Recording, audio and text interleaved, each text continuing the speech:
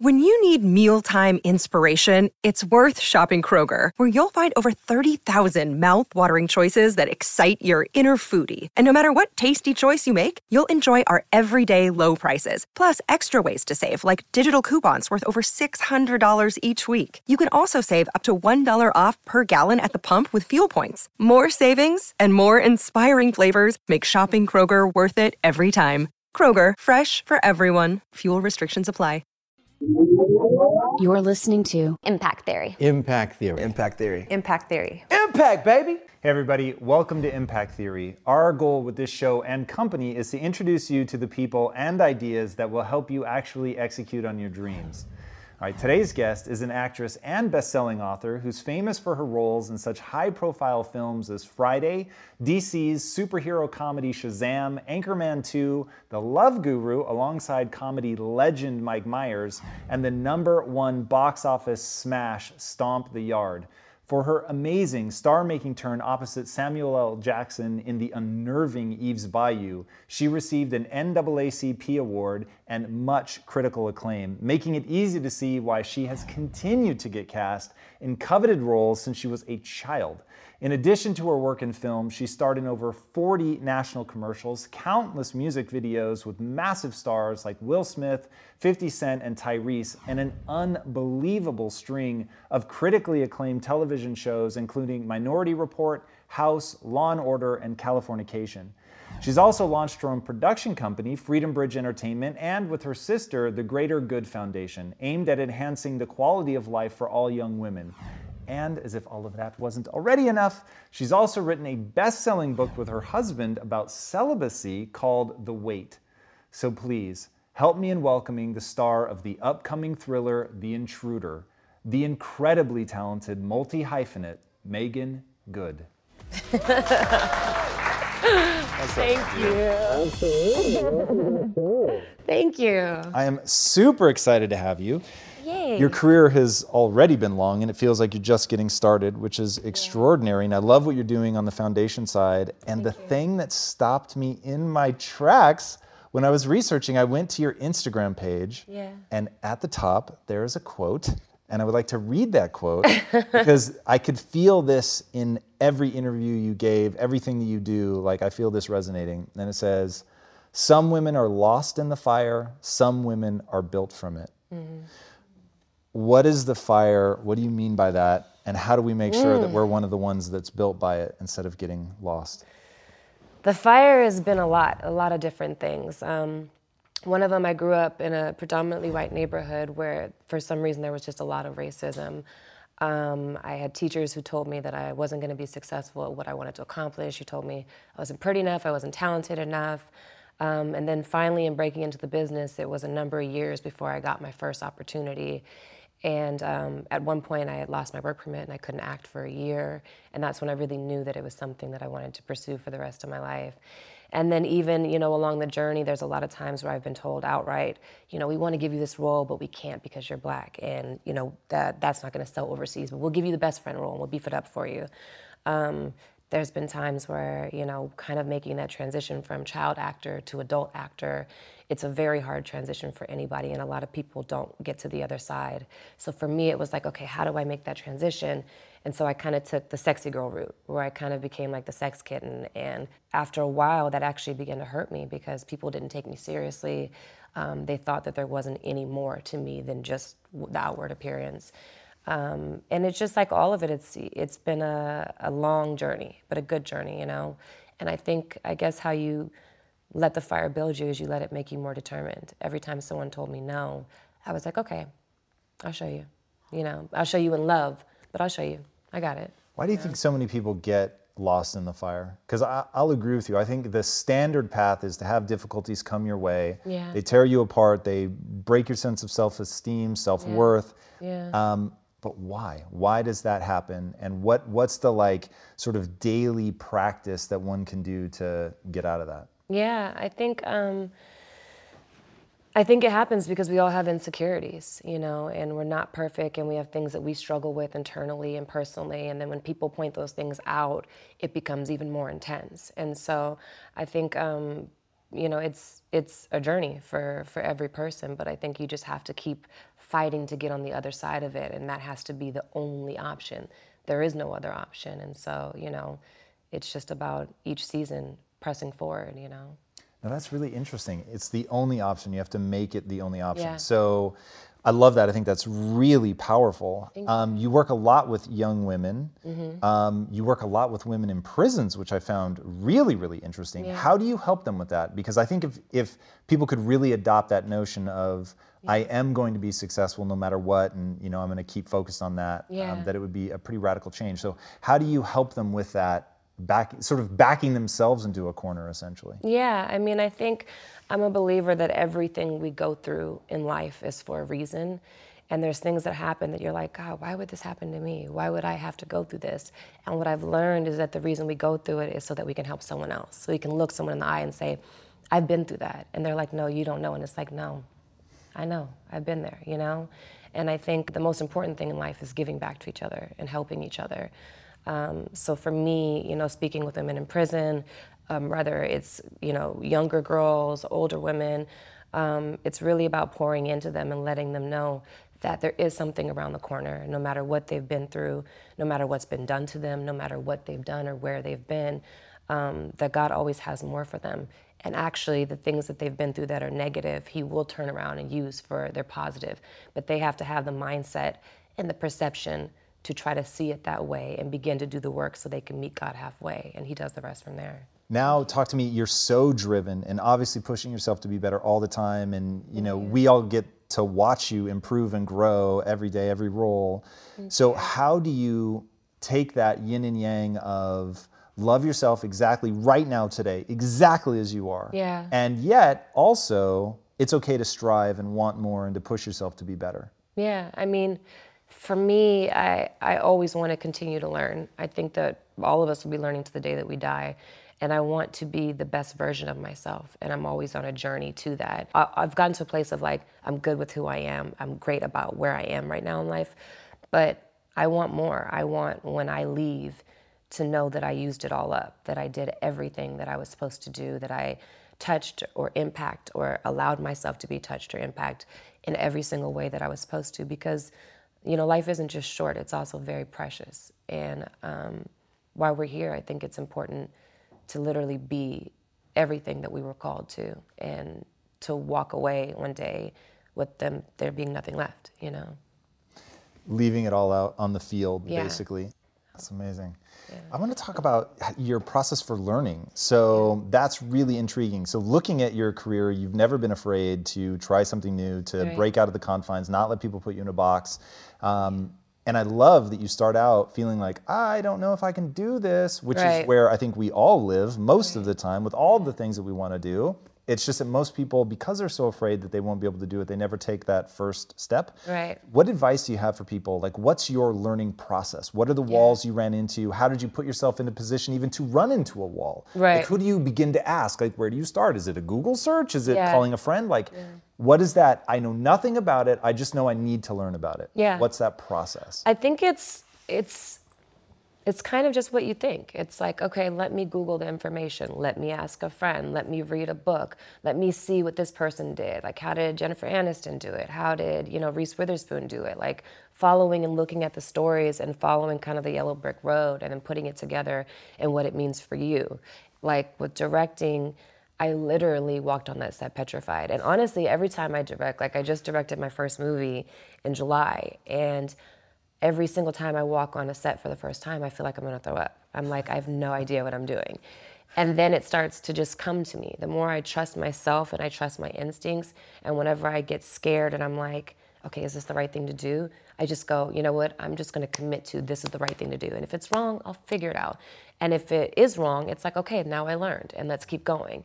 And so for me, obviously courage is not being afraid, it's being petrified and doing it anyways. And so that's really how I try to live my life, is just keep pressing forward and trusting my instincts, because what I do know is my instincts are unique and they're mine and nobody else has them. So the more I trust what I put into the world, the more I know I'm doing what I'm supposed to be doing. How do you handle grief in all of this. So Right. a door gets slammed in your face, and sometimes it's gotta suck at Yeah. a really real level. How do you process through that and get moving again? For me in the beginning, it was like very devastating and frustrating. And then I just fixed my mind to just say, like, what's for me is for me. No one can take it from me. And what's for someone else is from someone else, for someone else, and I can't take it from them. And that's how I taught myself very early to not compete with other women and just, you know, I want to see them win. And what belongs to them, I can't take it, and vice versa. And so in terms of the grief of, you know, the frustration of certain things not working out or not being fair, I just fixed my mind to say, okay, so sometimes these things aren't fair and I have a choice. I can be mad, I can be upset, I can be hurt, I could be, you know, jilted and have a chip on my shoulder, or I can choose to say, let me just do what I can do to change things for the little girl behind me. Let me continue to push forward and be very thankful and happy for the things that I do get a chance to do, because I could be doing something else, you know? I could be working somewhere where I'm not happy and not doing the things that are really in my heart and not following my passions, but I get to follow my passion every day. So to be grateful and to be humble and to have my perspective really be about, I am thankful to do this. You know, this is exciting. And to not get upset. If it was mine, I would have it, you know? And so I've just changed my mind about how I look at it and how I think about it. And of course, there's those roles you go in for, and you're like, oh, I really wanted that. But I just choose to say, you know what, I'm gonna get really excited for who did get it, you know, and get excited for the thing that's mine that's coming. So I love that you say that's a choice. yeah. That you choose to be excited for the other person. I think that's really strong. Your attitude and the way that you carry yourself and all that make you a hero to a lot of people, first of all, and then a lot of young women especially. You've said that your mom is your hero. Oh yeah. Why? Mommy. She's amazing. Sorry, I'm gonna cry. She just, you know, she's done so much. You know, she was married when she was 19, and my older brother, he stopped breathing when he was a baby and he got brain damage. And she raised him by herself. And then she got remarried to my sister and I's father, and they were together for 10 years. And then my dad was LAPD for 26 years, and he was, you know, constantly working. So she raised me and Lamaya by herself. So it was me and Lamaya, my older brother, Cobert, and then she adopted my younger sister, and she raised all of us by herself. And there were times where, you know, we had this 3-bedroom house, and we had one extra room built on the back. And I look up, and 18 people were living with us, because my mother would literally take in everybody and literally care for everybody. And she really gave me that heart. But she is just an incredible person. She's a lover, she's a giver, she's given every last thing that she can to my sister and I, to my sisters and I and my brother. And she's just my hero. I just love her and appreciate her and know I wouldn't be here without her. And when I was a kid, I asked her, me and my sister asked her, do you think you could quit your job and maybe manage us so we could do this full time? And she did. Wow. And by the grace of God, we were successful at it, but she had to know in her heart, and she had to believe in us enough to say, this is gonna work out. Because who in their right mind quits their job and it's like, I believe my kids can do this, unless they really have faith. And she did, and I'm sitting here now because of it. So. You put a quote up from Martin Luther King Jr. that said, faith is stepping on the first step when you can't see the rest of the staircase. Yeah. How do you, or maybe what did your mom teach you about that? Like, what does she say about taking that leap of faith in that first step? It's interesting because the way my life is framed is it is literally that quote. Just doing what I do every day, it's a faith walk. It's a faith walk that I'm gonna do well. It's a faith walk that I'm gonna have another job. It's a faith walk that I'm gonna go in the direction I wanna go. Every time I get off a movie or a TV show, I have to have faith that I'm gonna get another job. I have to hope and pray and believe that I am. And so my mother just taught us very young that if you have the faith and if you do the work, that it'll happen. So one thing I know that you learned early on, and I love that it ties back to your mom. So your mom says you have to have the faith and you have to do the work. Yeah. And you said you learned early on from doing TV what work ethic really is. Yeah. Talk to me about the power of doing the work, of work ethic. Why does it matter? It doesn't, it's interesting. Sometimes it happens without it, but I don't think it sustains without it. And what I learned is, it's like even with Shazam, like I decided 2 years prior that I wanted to be a superhero. I was like, I want to be a superhero. I want that to happen. So I'm just going to start training for it. And so I started training. I started learning Taekwondo. I started learning capoeira, and I just started training with the trainer like 5, sometimes 6 days a week for like 2 years straight. And then it just happened, And it was interesting because I fully expected it to happen, but I think sometimes we are more comfortable hoping and praying than when it actually happens. And so I just learned very early that for the things that I'm wanting and believing, I just have to do everything possible that's within my power. And there's some things that aren't within my power, and that's where I trust God. But what isn't within my power, it's whether it's getting the proper sleep, whether it's learning your lines, whether it's researching the character, whether it's watching movies for reference, whether it's picking a subject matter, a person to study, or working out, or eating healthy, or whatever it is that you need that's gonna make you better at what you want to do. It's doing every single bit of that you can possibly do, and going above. Not just doing just enough to get by, but going above. And then after that, it's like, if it's supposed to happen, it will happen. And chances are, if you do the work, it likely will happen. Talk to me about going above. This is an area for me that I think is where all the juice happens. Yeah. People either do enough, as you say, or they really go above and beyond. And the way that I explain it to people is your job, whatever you're trying to be great at, your job is to leave other people in awe. And nothing else will do, because that's the nature of the human animal. The only thing that they're going to remember is something that really hits them and really leaves them with that moment of like, whoa. Yeah. How has that served you, and how do you get to that level? Mental toughness. As my trainer, Mike T, would say, when we first started working out, for the first year, he would always say there's going to be a point in time where that mental toughness kicks in. And I didn't know what he meant. And what it meant was when you've done everything that you can do and you really have put in the work, there's another gear that kicks in where when you push yourself beyond what you think is capable, you suddenly realize how capable you are, and you're able to just keep pushing and cranking, and something magic happens. It's like almost like in your brain something happens that just takes you to another level of what you thought was even possible for you. Rather it's physically, emotionally, spiritually, whatever it is, there's another gear that we can tap into when we push ourselves more than we think we can. And I don't mean push yourself and make yourself get hurt, but I mean just like, pushing past everything, pushing past your fears, pushing past what you think you're capable of, pushing past what people say you can do. And I do think that is where the magic happens. And I think that's when you feel your strongest and you begin to start to uncover that there's more there than you even realize. And that's just the start. That's just when you start to uncover it. Do you know David Goggins? No. Oh my God, I think you would love him to death. So when he was born, he said he believed that he was the weakest man God ever created. Wow. And he was abused, the abuse was crazy. Wow. And he grew up as the only African American in a neighborhood entirely of white people, and they were like 20 miles or something from one of the major chapters of the KKK. So he grows up, they're spray painting horrific stuff on his car, on his binders, everything, and just realizes nobody's coming to save me.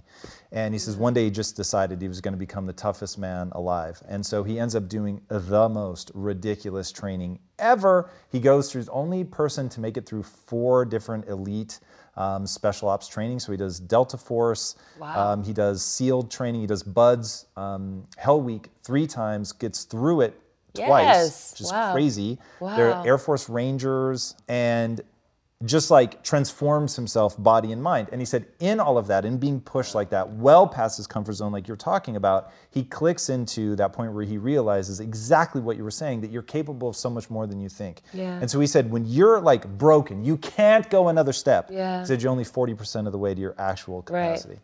Right. I thought, wow, like that always gave me the chills. And it's just that most people don't end up ever pushing themselves like that. Right. So how do you get yourself psyched enough? Because to tap into that zone that you're talking about, like your body, your mind is screaming, stop, go in the opposite direction. Yeah. So how do you get yourself there?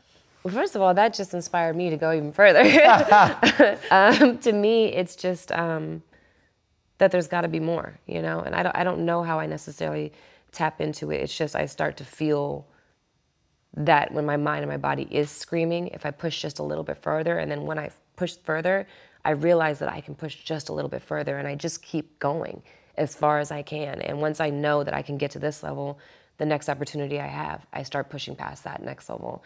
And I don't know, I guess I don't want things to be the same. I want to continue to go to the next level.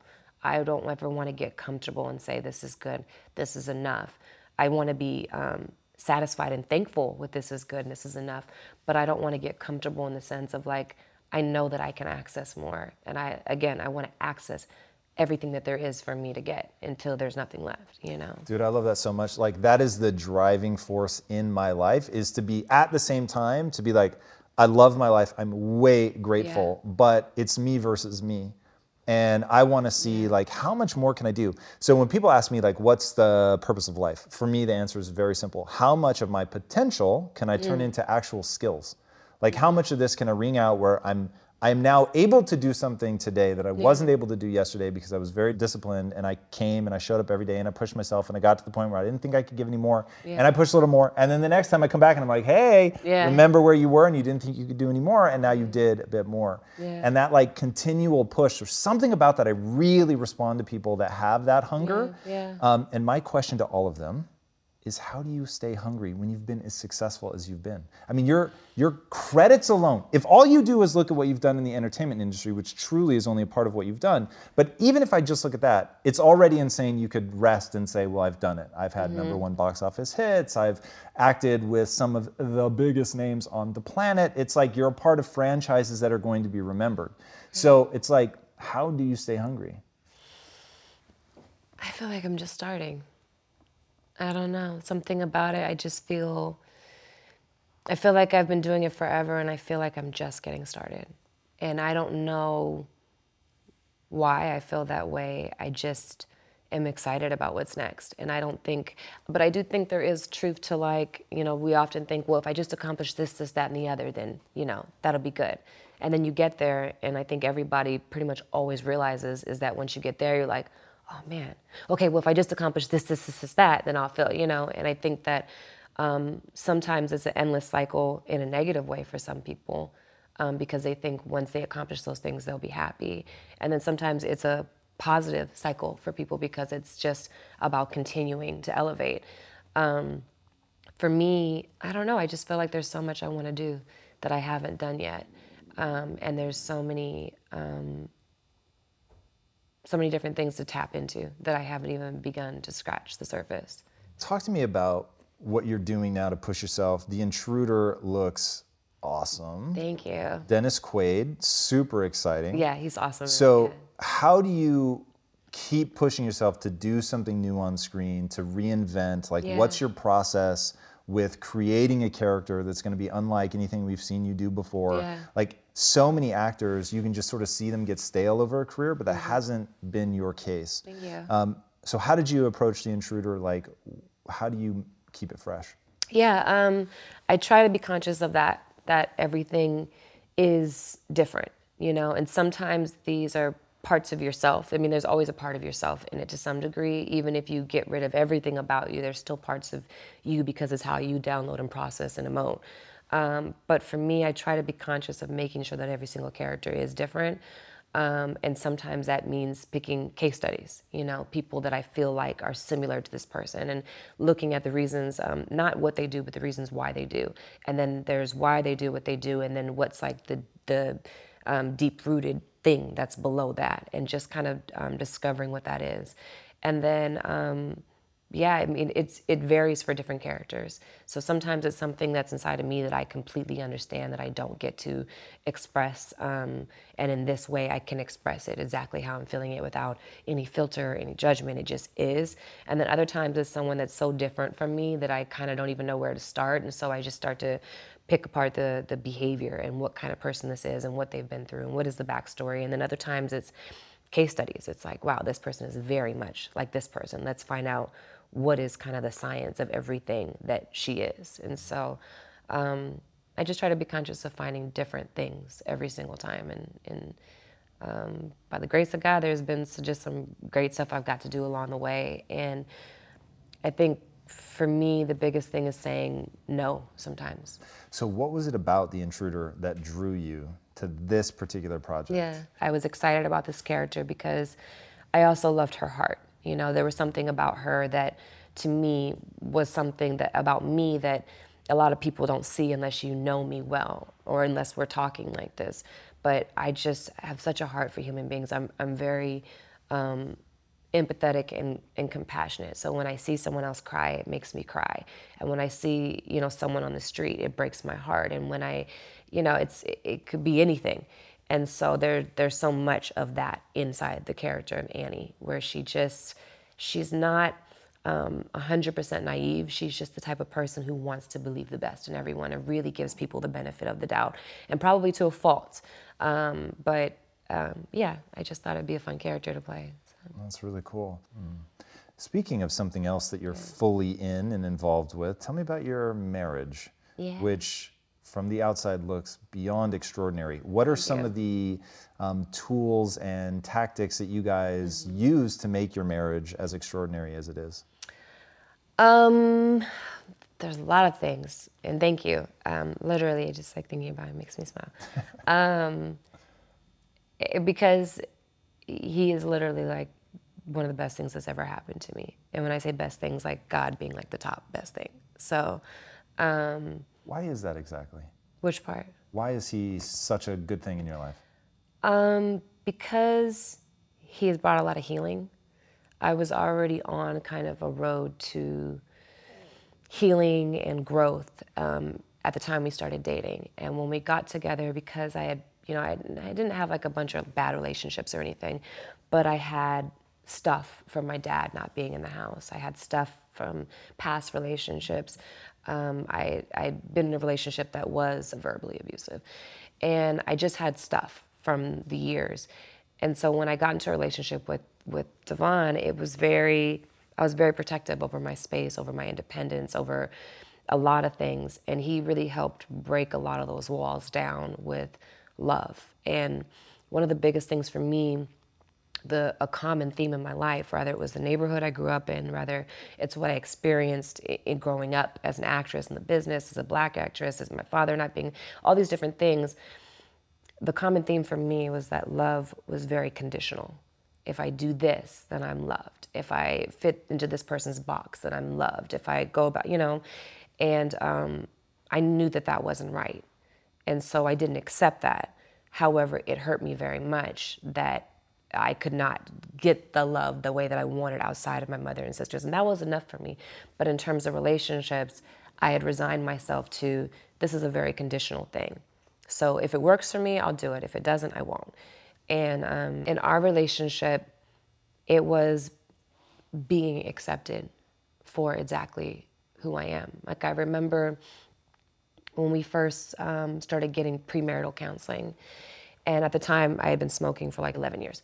And so I remember we were in this pre-engagement counseling, and we were talking. One of the things that came up was me smoking. And Devon said, well, I'm not gonna marry a smoker. And for me, it was like crushed my entire spirit, because I was like, I'm not enough. I am enough, but I'm not enough to him because I smoke. And so she asked me, she said, the therapist said, how does that make you feel? And I said, that made me feel like I'm not accepted. Like, yet there is another person in my life who is telling me I'm not good enough because I don't fit their standard when I know I'm good enough. And I said, and I would rather not get married then, not because I don't want to quit smoking, which I don't want to quit smoking right now, but not because I don't want to quit smoking, but because I'm not going to change who I am in order to be loved. You either love me or you don't. And we kind of left that there, and it was very awkward. And then me and him went to dinner, and it was an awkward dinner. And he could just see like how much that broke my spirit. And he could see how much it affected me. And instantly he was like, I'm sorry that I said that. And I love you exactly the way you are. And the day that we got married, he said, if you never change anything about you, I will love you exactly the way you are until the day I leave this earth. And that impacted me so greatly because it was finally, finally somebody else gets that I'm good enough. And then after that, I quit smoking like 2 years later not because he wanted me to, but because I realized that smoking for me was a way of being defiant. Smoking for me was a way of saying, every time someone would come up to me and say like, oh, you're too pretty to smoke. I'm just like, what is too pretty to smoke? Or like, oh, I can't believe you're a smoker. Like, I'd be like, yeah. And then I'd practically like want to blow the smoke in your face because I'd be so aggravated. But that's like child actor trauma stuff. But for me, it was a way of saying, you guys aren't going to tell me what to do anymore. I'm going to do what I want to do. And anyone who doesn't like it, guess what? Oh, well. And what I realized is that I was actually really just hurting myself. And so when I quit smoking, it was because it's time. It's time to let go of like something that I had held on to for so long to be defiant, because I didn't need to be defiant anymore, because that love was pure and because I loved myself. And it's just a good, I don't know, really good thing. And also I want to be around, have babies, and be healthy for as long as I can, hopefully till I leave this earth. So yeah. I respect that. Yeah, it's really interesting watching you guys. You have an amazing dynamic. The fact that you wrote a best-selling book about waiting, about celibacy, that was really, really interesting. And I think that your whole notion around healing and stuff is really pretty special. Do you guys have any particular communication tools that you use to make sure that you're talking? It sounds like you guys used therapy even before you got married, which is very powerful. I don't know if you've continued that or... Oh yeah, yeah. I mean, we try to do it every once in a while for maintenance, to be proactive instead of reactive. We did 4 months of pre-engagement counseling so that it wasn't like premarital counseling, which is like there's pressure now because, you're getting ready to get married and this thing has to work. So it was like before we even got engaged, let's sort through the stuff. And there was a lot of stuff on both ends. And then now it's, we do it for maintenance. And the biggest thing is communication. We have those hard conversations that sometimes can be slightly brutal because we will be so honest with each other. But if you aren't that honest with each other, then how can you expect the other person to know? And we never assume that the other person knows how we're feeling. Even if it's like, okay, you're supposed to know me almost better than anyone else in the world. You're married to me, you live with me every day. We don't make those assumptions. And we communicate rawly. Yeah, and then just like one of the things I learned in the beginning was never establish anything you can't live with for the rest of your life. That was a big thing for me. It's like I want to go into marriage and I want to be fully myself. And there's some things that I do that he does differently, or some things that I do that he's like, if I go out to the karaoke, it's not his favorite thing. He might go once in a while, but that's not really his thing. But I had to establish that I am someone who likes to go to karaoke often, and I am someone that, who'll have a glass of wine or whatever it is. He doesn't drink at all, but it was like I have to establish who I am out the gate so that I can continue to be myself, and whatever growth that happens within me, but it happens because it's between me and God versus trying to be someone that someone wants me to be, or vice versa. And so we kind of threw that stuff out of the window, where it's like, you be you and I'll be me. We don't always have to agree, but let's have mutual respect and let's have unconditional love. So. That is some really good advice. And that whole through line about being yourself, finding your voice, and having the courage to stand by it, I think is extraordinary. Thank you. Tell people where they can see The Intruder. Tell people where they can find you online. I think these would be very amazing things for people. The Intruder will be in theaters on May 3rd. And all my social handles are at Meagan Good, MEAGANGOOD. And yeah, that's fair. And Yeah. They should dig in. I will speak very highly of your Instagram account, which I think is extraordinary. Thank you. So people should definitely check that out. Thank you. What's the impact that you want to have on the world? I want to encourage and inspire people to be unapologetically who they were created to be, and to follow what's in their spirit, and to live up to their full potential. And I want them to be free, you know? I really, really want people to be free. And I work at being free every day, but free to just live and be exactly who you're supposed to be without any fear of anything except for potentially not being that. It's a damn fine goal. Guys, I don't know many people in the public eye that have been able to find their own voice and stick to it the way that she has. I think it's really extraordinary. If you haven't seen the trailer for The Intruder, go check it out. It looks amazing. Not only does she look awesome, Dennis Quaid looks to be in rare form. I think this is one you're going to want to watch, so be sure to check that out.